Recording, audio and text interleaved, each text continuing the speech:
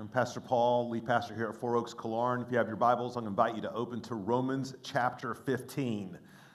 Believe it or not, we are here as we come down the home stretch of Romans. We're at the end of what we would call the last major theological section of this amazing book. And where we've been here in Romans 14 and now Romans 15 is sort of orbiting around this big general theme or topic of what do we do when Christians disagree.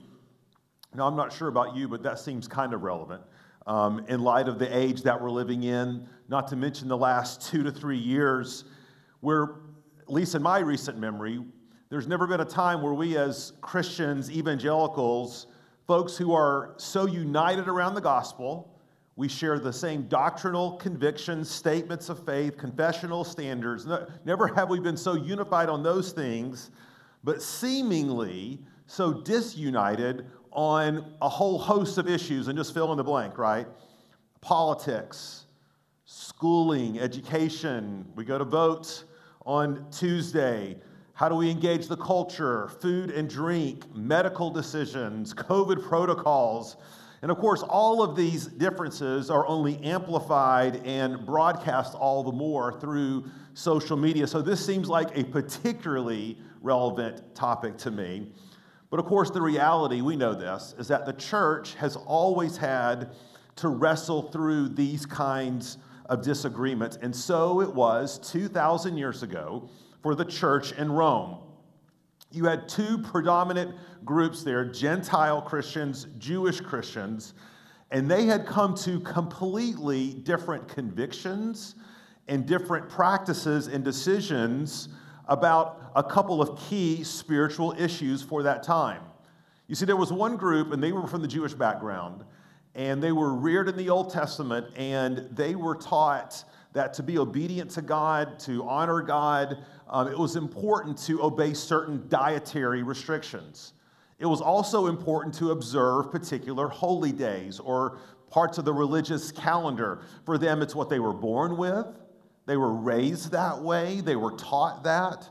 And even when they became Christians, those were practices they continued to carry with them in their spiritual walk.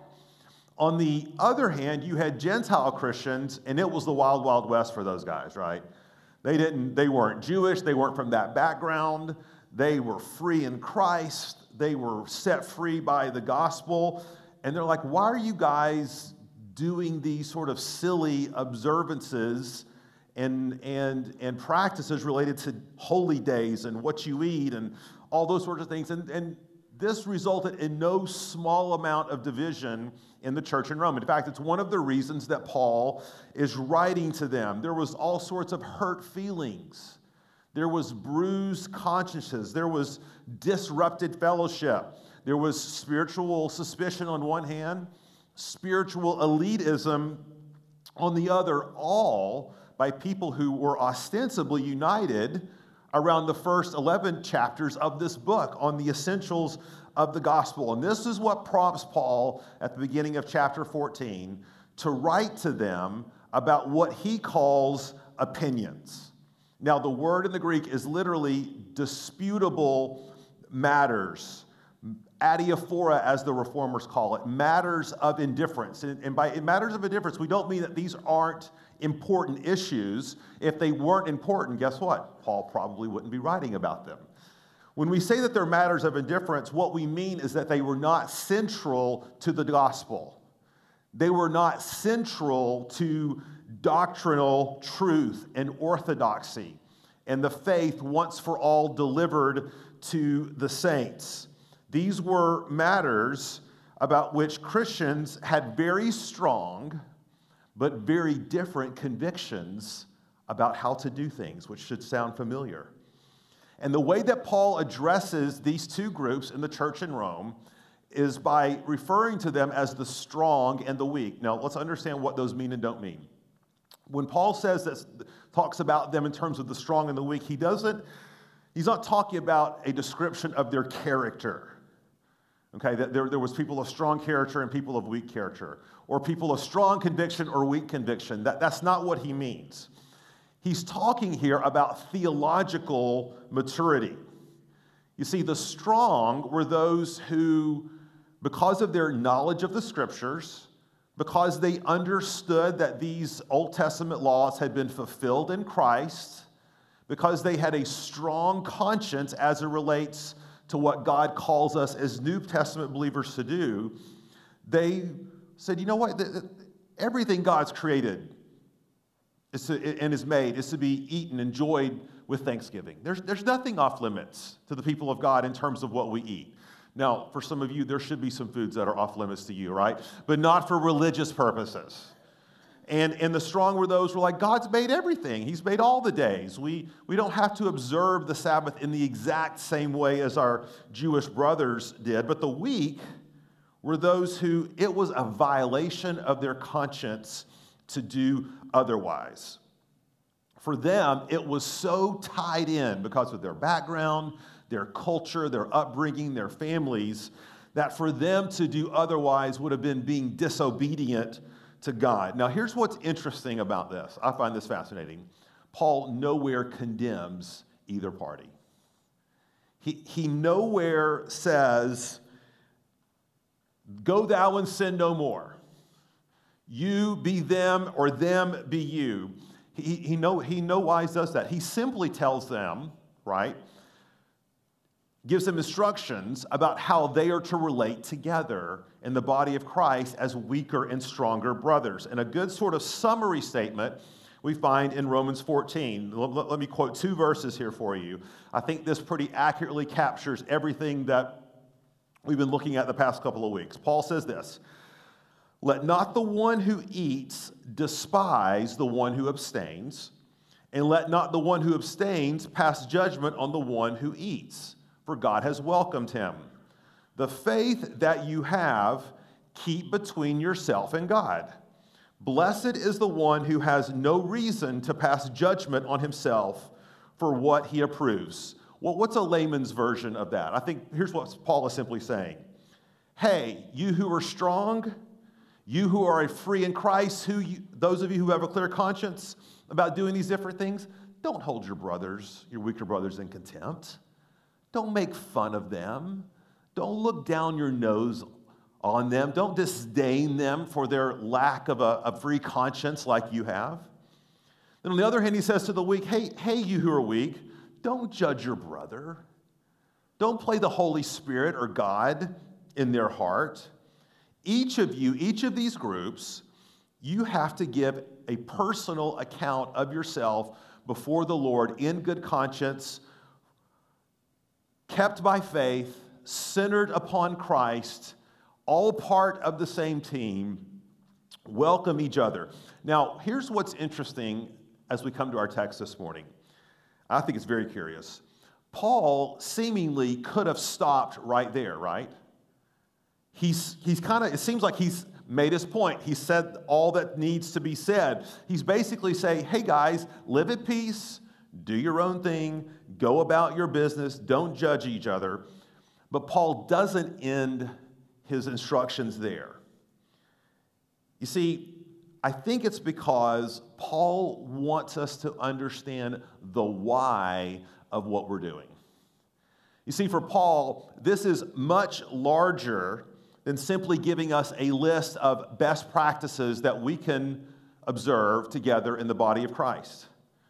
For Paul, it's so much more than simply us getting caught up in what we can and can't do. Pastor Paul, tell me this. Can I do this? Can I not do that? Or I want to do this. What's the best way for me to do that?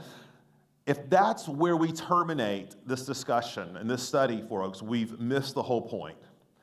Because what Paul is going to tell us is that by the way we work these things out together as the body of Christ is going to be a sign and a display of the gospel.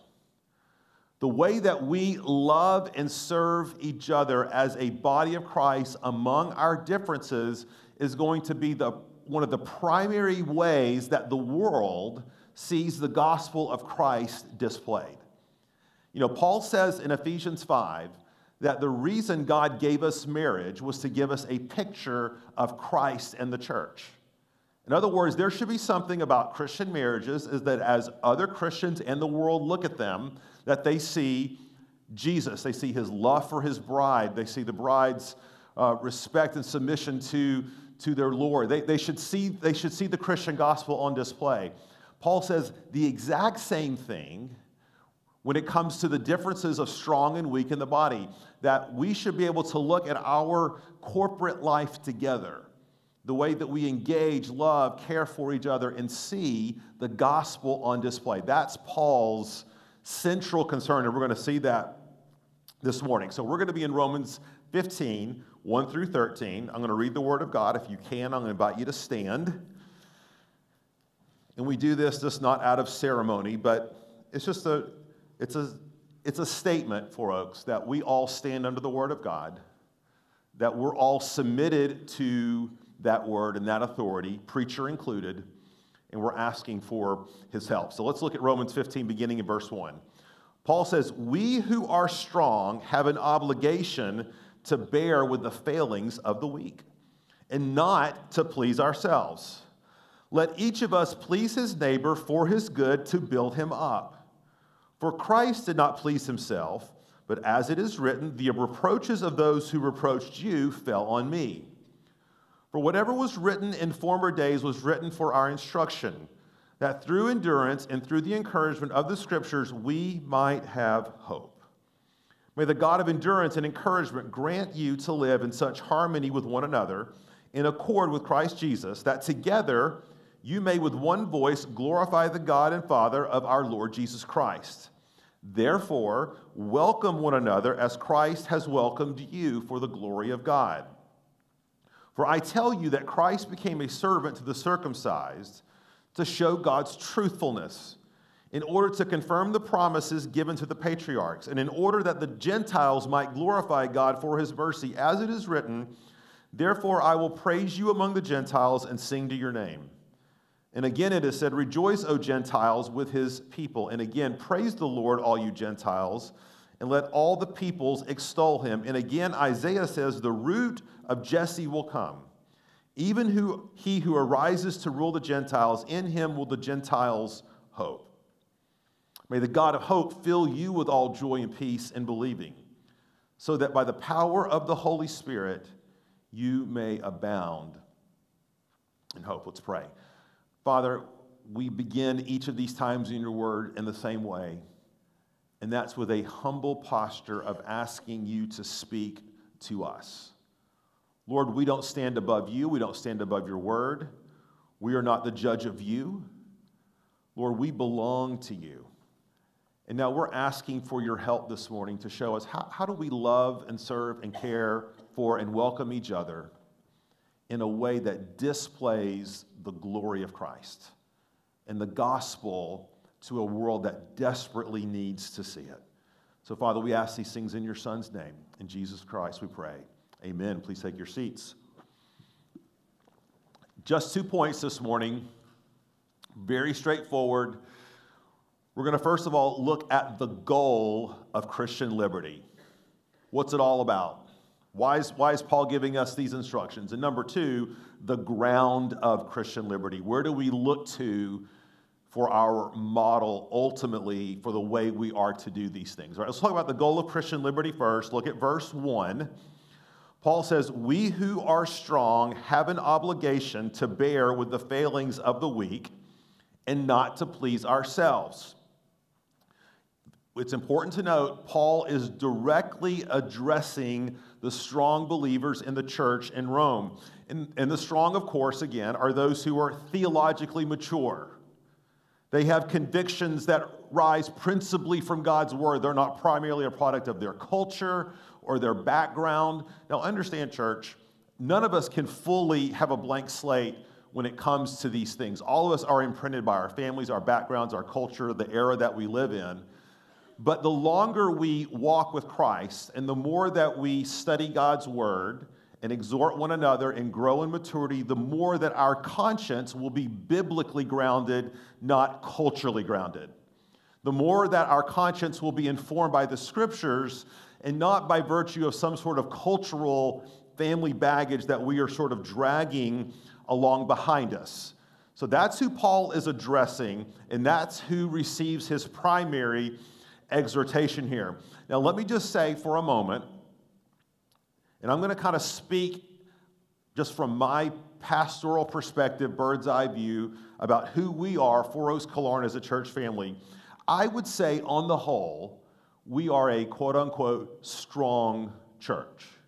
Not strong without exception. There's individual differences and all those sorts of things. But I mean, generally speaking, I think we are a church that's strong in our theological convictions.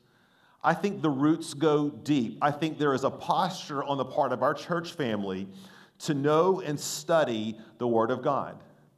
I don't think we are an overly legalistic sort of culture here. I'm sure in 30 years our kids will tell us all the ways we mess them up. I totally get that, right?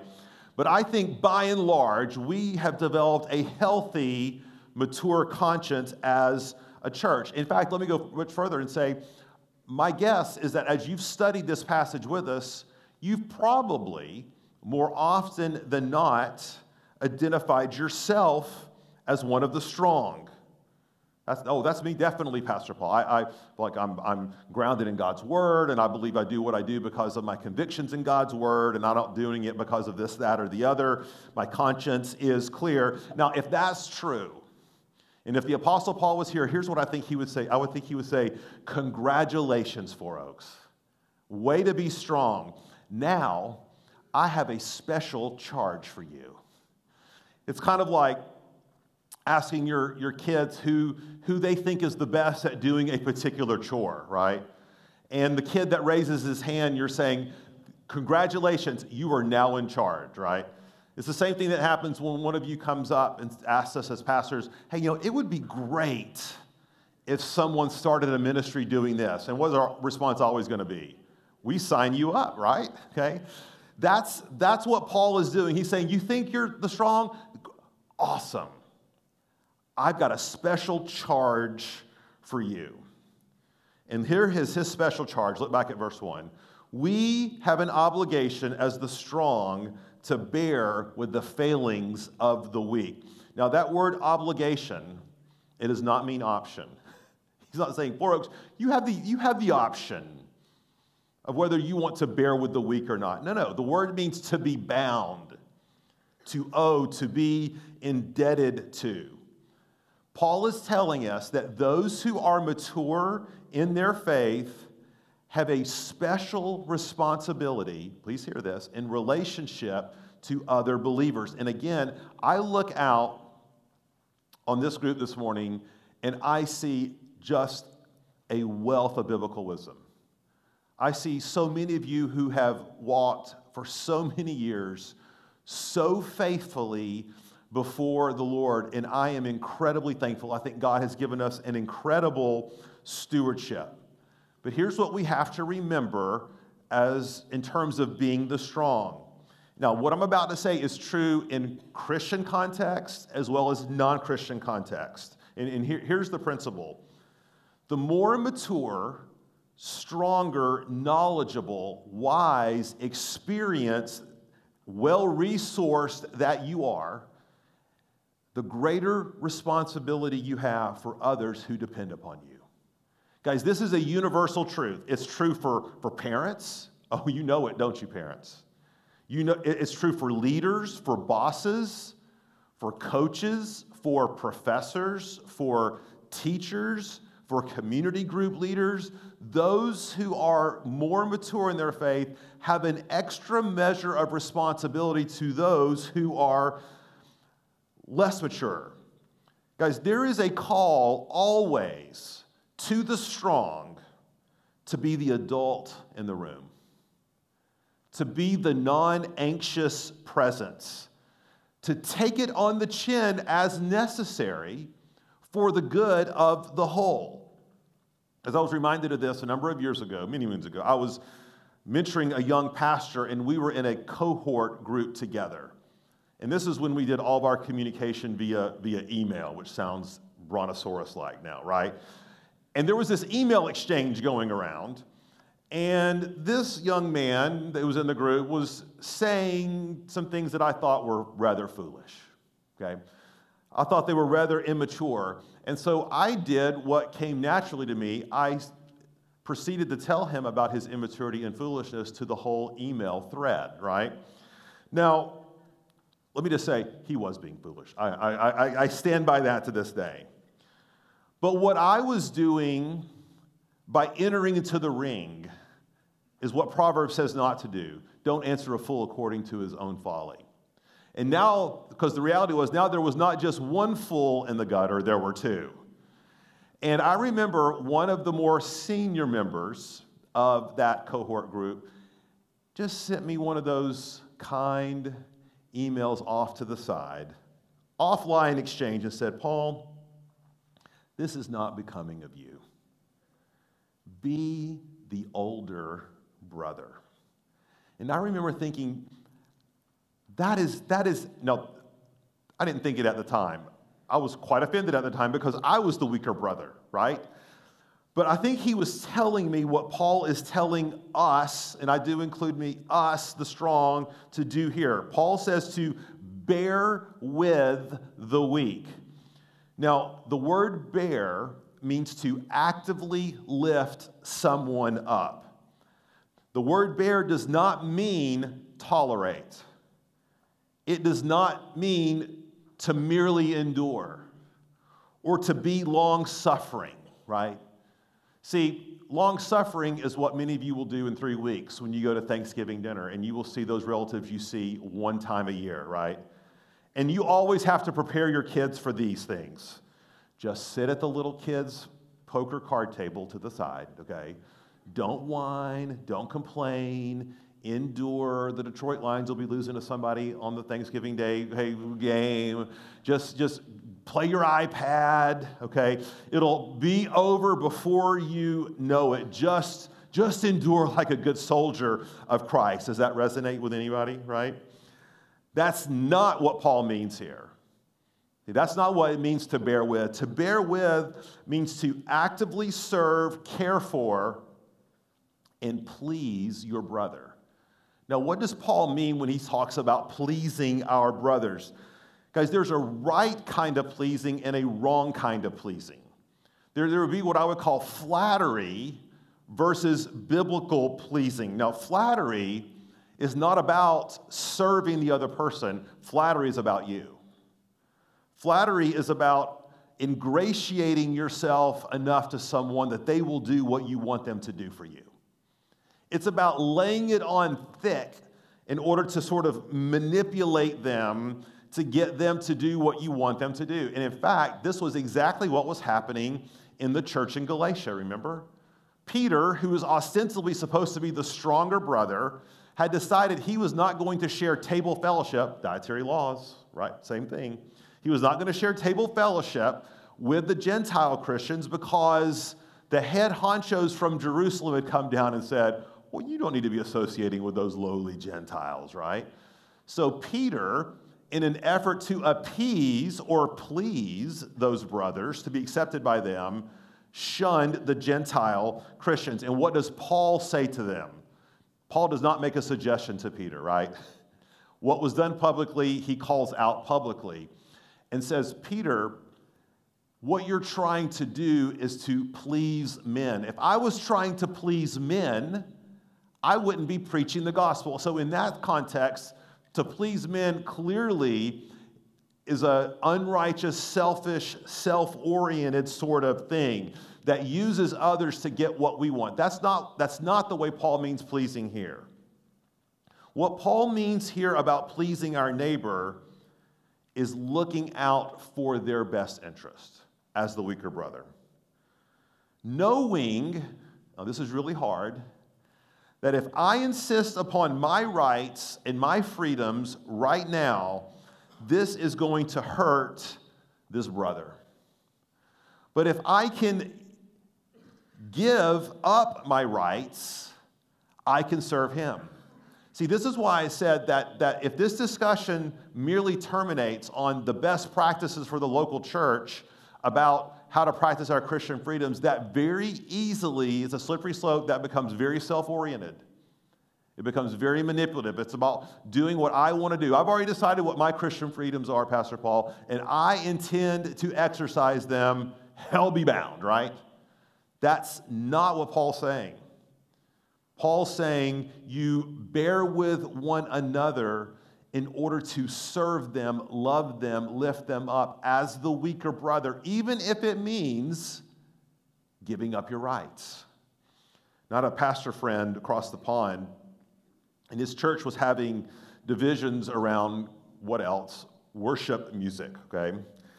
And it seemed that the younger generation in the church identified a particular style of worship music with spiritual connection and vibrancy and being connected with God, and we're filled with the Spirit.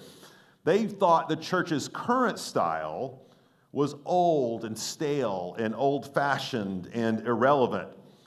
Now, let me just tell you, I think when we talk about church musical styles, these things are adiaphora.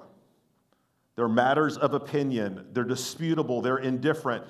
I didn't say unimportant, right? So if Pastor Joe comes out and leads us in a series of German polkas for worship, I'm going to say that wasn't sinful, but it was probably really stupid, right? So we're not saying they're unimportant, right? What we're saying is they're a matter of indifference as it relates to the fact that God is present and can be worshiped meaningfully in a multitude of various ways in a variety of contexts with various styles.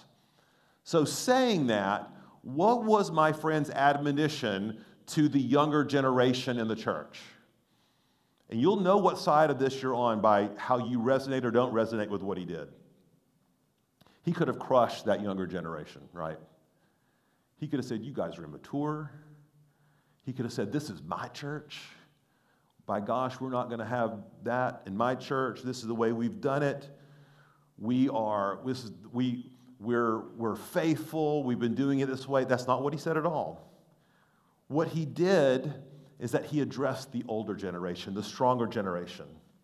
And he appealed to them. He said, you guys, you older generation, that God is not present more in one style of music than another. Your weaker brothers just don't know that. So guess what? Stand down. Stand down, older brother. Step aside for the sake of your brother. Give space to reach more people. It's just music. It's just music. So seek to build your brother up to please him. Now, let me just say this as an aside. There are currently many churches who are perishing, dying, and withering on that very issue or similar issues because the strong won't give way to the weak. They won't serve them. And in the process, you know what the strong are showing? They're really not strong after all. They're standing, they're obstacles to their brother's spiritual growth. So what's Paul's end game here? That's the question we're asking under this point. What's the ultimate goal of all this? Look at verses 5 through 7. I think this gives a perfect summary of what Paul is after here in addressing the strong and the weak. He says, may the God of endurance and encouragement grant you to live in such harmony with one another in accord with Christ Jesus, that together you may with one voice glorify the God and Father of our Lord Jesus Christ. Therefore, welcome one another as Christ has welcomed you for the glory of God. One voice. This is Paul's vision. Not one opinion, not one perspective, certainly one gospel, one set of doctrinal truths, absolutely. But not all the same opinion, but simply one voice. And the way that he describes this is he says, welcome one another. Now, that word welcome, you've heard me mention this before, it literally means to take into oneself. It could be used to refer to the act of eating a particular dish or drinking a particular drink. It's like when you look over that delicacy or that glass of wine and it smells so good, it's so attractive, and you kind of raise it to your to your nose and you're smelling it, you're tasting it. What are you doing? You're taking it into you, right? And that's the nature of the word that Paul is using here. He's saying that God wants us to take in one another in the body of Christ. There needs to be a close proximity. There's a geospatial relationship here. This is not a relational distance. This is not just coming to some sort of spiritual ceasefire. Paul's goal for us, church, is not to have sort of a spiritual détente. What does that word détente mean? Well, it's a French word. Aren't they all, right? It's a French word that means the releasing of tensions, the relaxing of hostilities. Those of you who grew up in the Cold War know that it was a popular term for the way that the superpowers would relate to each other, particularly the United States and the Soviet Union. And you might have heard oftentimes, what we're exercising here is a political détente. What does that mean? It means that there was enough of a diplomatic connection between the superpowers to keep them from launching nuclear missiles at each other. There's enough diplomatic conversation ongoing to avert military catastrophe. And so it was considered a success, political détente was considered a success if nobody killed each other, right? Oftentimes, that's what we mistake for peace in the local church. Paul is saying the goal in the exercise of our Christian freedoms is not spiritual détente. It's not an uneasy truth. It's not just deciding to stay out of each other's way. I'm fine, Pastor Paul, as long as I can get my way. As long as I can do what I want to do and they can do what they want to do, and we sort of keep this uneasy distance, then we're good. And what that can so easily turn into, church, is how to subtly manipulate each other so that we can get our own way. And Paul says that's not the goal at all. The goal is to bring the body of Christ together in all of its dysfunction, in all of its differences, into a fervent, heartfelt worship and praise of God, one voice. It's to live out the gospel in parable form so that people, the world, one another, when they look at us, even in the midst of our differences over disputable matters, can look at us and say, there is something different there. That is a community that is marked by the gospel. That is a community that's marked by the welcome of Jesus Christ. That is a community that's living out submission to one another for the sake of Jesus Christ. Guys, I think one of the things that we will look back on as a church, I don't mean necessarily this church, I just mean the global church, the evangelical church. I think we'll look back on these past 2 to 3 years as just a real stain on public Christian witness, where Christians were having very public, very vocal throwdowns on disputable matters.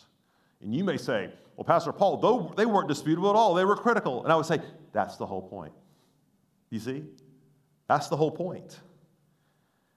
There might be some of us who have some real unfinished business in that season where we need to say, hey, brother or sister, I spoke this way, or I said this thing, or I did this, and man, I was more interested in me than you. And I think as the body of Christ does that, it gives us the opportunity to speak not as one opinion, but as one voice, one gospel voice. Now, point number 2, where do we look for this? What's our model here? What's the ground of Christian liberty? Look at verse 3. For Christ did not please himself, but as it is written, the reproaches of those who reproached you fell on me. This is very interesting that Paul, all throughout the book of Romans, Jesus is obviously the hero. He's the center point of the story. Everything that Paul has talked about has to do with Jesus. He's talked about his death, He's talked about justification, sanctification, adoption, predestination. He's talked about Jesus as a fulfillment of Old Testament prophecy. But this is the first time in the book of Romans where Paul holds up Jesus as an example. And it's almost like Paul has that card in his pocket. He's got that chip in his pocket. And he's just waiting for the right moment to play that card, right? And it's a powerful card, right? Guys, let's be honest, when you play the Jesus card, that's a powerful card. Paul has the Jesus card here, and isn't it fascinating that he waits until this very moment to play it? And here's what Paul is simply saying. Jesus bore your reproaches, church, meaning he died in your place. He died for your sins. He died for your failings. He died for your weaknesses. In every way, Jesus was the stronger brother. And do you realize, guys, that if Jesus had stood on his principle of being the stronger brother, none of us would have eternal life. We would all be destined to hell. This is why the writer this is why Paul in Philippians says, Jesus did not consider equality with God something to be grasped or held onto, but he relinquished his rights, his status, and he became obedient to death, even death on a cross. What did Jesus say in the garden? It's like, I could call the angels right now, and they could take me away from this place. And guess what? He would have been perfectly justified in the sense that he was perfectly righteous. He had done nothing wrong. He was the strongest of the strong. But the Apostle Paul is telling us is that Jesus in his strength became weak for us. And Paul says, so we look to his example for what he did to model for us what we should do. This is why Paul can say, therefore, welcome each other. Now, verse 3, go back there for a second, is a quotation from Psalm 69. It's a messianic psalm. It's one of the most common psalms in all of the New Testament that the New Testament writers quote in terms of looking at a prophecy, the prediction of what Christ would do on our behalf. It's noted and quoted a number of times by various New Testament writers. And I think it's interesting that Paul quotes Psalm 69 to make his point about this is what Christ has done for us, so now we do it for each other. But listen to what he says in verse 4, almost as an aside, but I don't think it's an aside. Look at what he says in verse 4. He's just quoted Psalm 69. Then he says, for whatever was written in former days was written for our instruction, that through endurance and through the encouragement of the Scriptures, we might have hope. Now, I want you to listen very carefully to how Paul is making his argument here. The reason Paul is so confident of his beliefs about Jesus is because of the Word of God, is because of the Scriptures. Jesus had appeared to Paul, absolutely. He had given Paul his commission. But do you realize the basis for Paul's ongoing faith is his trust of and knowledge of the Scriptures and the Word of God? See, not only does Paul appeal to Psalm 69, but look down in verses 9 and following. Paul goes on to quote no less than 5 Old Testament passages. He quotes 2 Samuel 23, Psalm 18, Psalm 117, Deuteronomy 32, Isaiah 11. Don't have time to unpack all those, right? And Paul's point here is to show it's always been a part of God's plan to unite Jews and Gentiles together through the death of his Son, for the strong to become weak. That's what Paul is doing. But do you see what Paul is modeling for us? Please hear this, church. The fact that Paul is one of the strong, the fact that he has hope, is a direct function of Paul's knowledge of the Word of God. It's almost like Paul can't contain himself. You ask Paul a question, you present Paul an issue, and the Word of God just sort of comes tumbling out of him. It sort of spills over into everything he does. His knowledge and study of the Word of God from his youth to this point in time, under the operation of the Spirit, is the very thing Paul is drawing from to give for his own spiritual life and to give spiritual life to the church in Rome, and, dare I say, to give spiritual life to the church here at Four Oaks. Guys, you've heard me say this before, but it was said of Paul, I think it was John Newton, who was a Puritan pastor, that if you pricked his skin, he would bleed Bible, right? He was bibline, was the word that was used for him. When you pricked Paul's skin, what you got was the full assurance of the Word of God. Guys, there is a particular challenge we face as believers in this current culture. And the challenge is that we would not have merely a derivative knowledge of the Word of God from someone else. Now, we do need to have teachers and pastors and podcasts and all those sorts of things, and I have those in my life, and I derive from those, but principally, they're not the thing that I rely on or that you should rely on for the foundation of our biblical theological framework and foundation.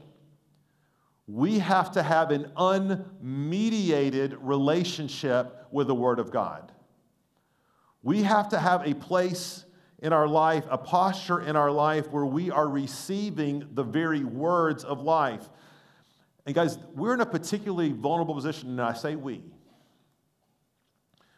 because being anchored in popular culture and being anchored in social media, we are in a very vulnerable position spiritually because we are drinking 24/7 from the fire hose of secular worldviews. We're drinking it and we don't even know it.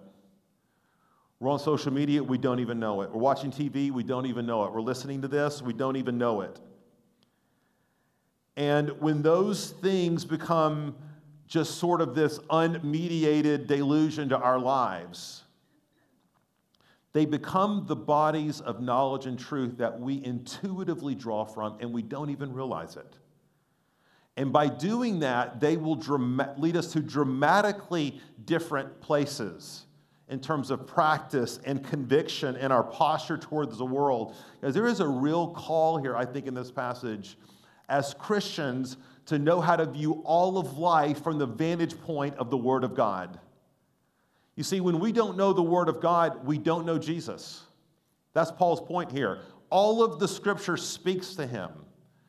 And when we have a very mediated, relationship with the Word of God, meaning it comes from others, it's not really primary in our own life, we get snips and pieces, we ought not to be surprised when we feel at times an utter hopelessness. Do you ever have that experience when you're online or you've been exposed to some sort of media or movie and you just walk away feeling darkness?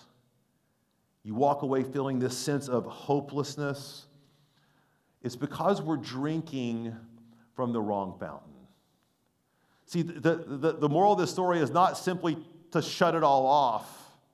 That's not what we're talking about here. It's much more about what are you putting in? What are you drinking and imbibing? And this is why Paul says, look at verse 13. He says, may the God of hope fill you with all joy and peace in believing, so that by the power of the Holy Spirit you may abound in hope. I love that phrase, hope in believing. Guys, hope in believing only comes through the Word of God. And I would say if we are going to be a faithful people, a strong people, to walk faithfully through these complex, difficult times. No one's saying they're not complex, they're not difficult. There's all of these matters of, quote unquote, indifference and opinions and disputes, which, while they're not central to the gospel, aren't unimportant. We need wisdom, we need grace. Where does that come from? It has to come from the Word of God. Because as we kind of direct our hearts and begin our preparation to come to the table this morning, I want you just one more time just to hear what the testimony is from this passage about Jesus Christ. Paul says, Christ did not please himself. Paul says, Christ welcomed you.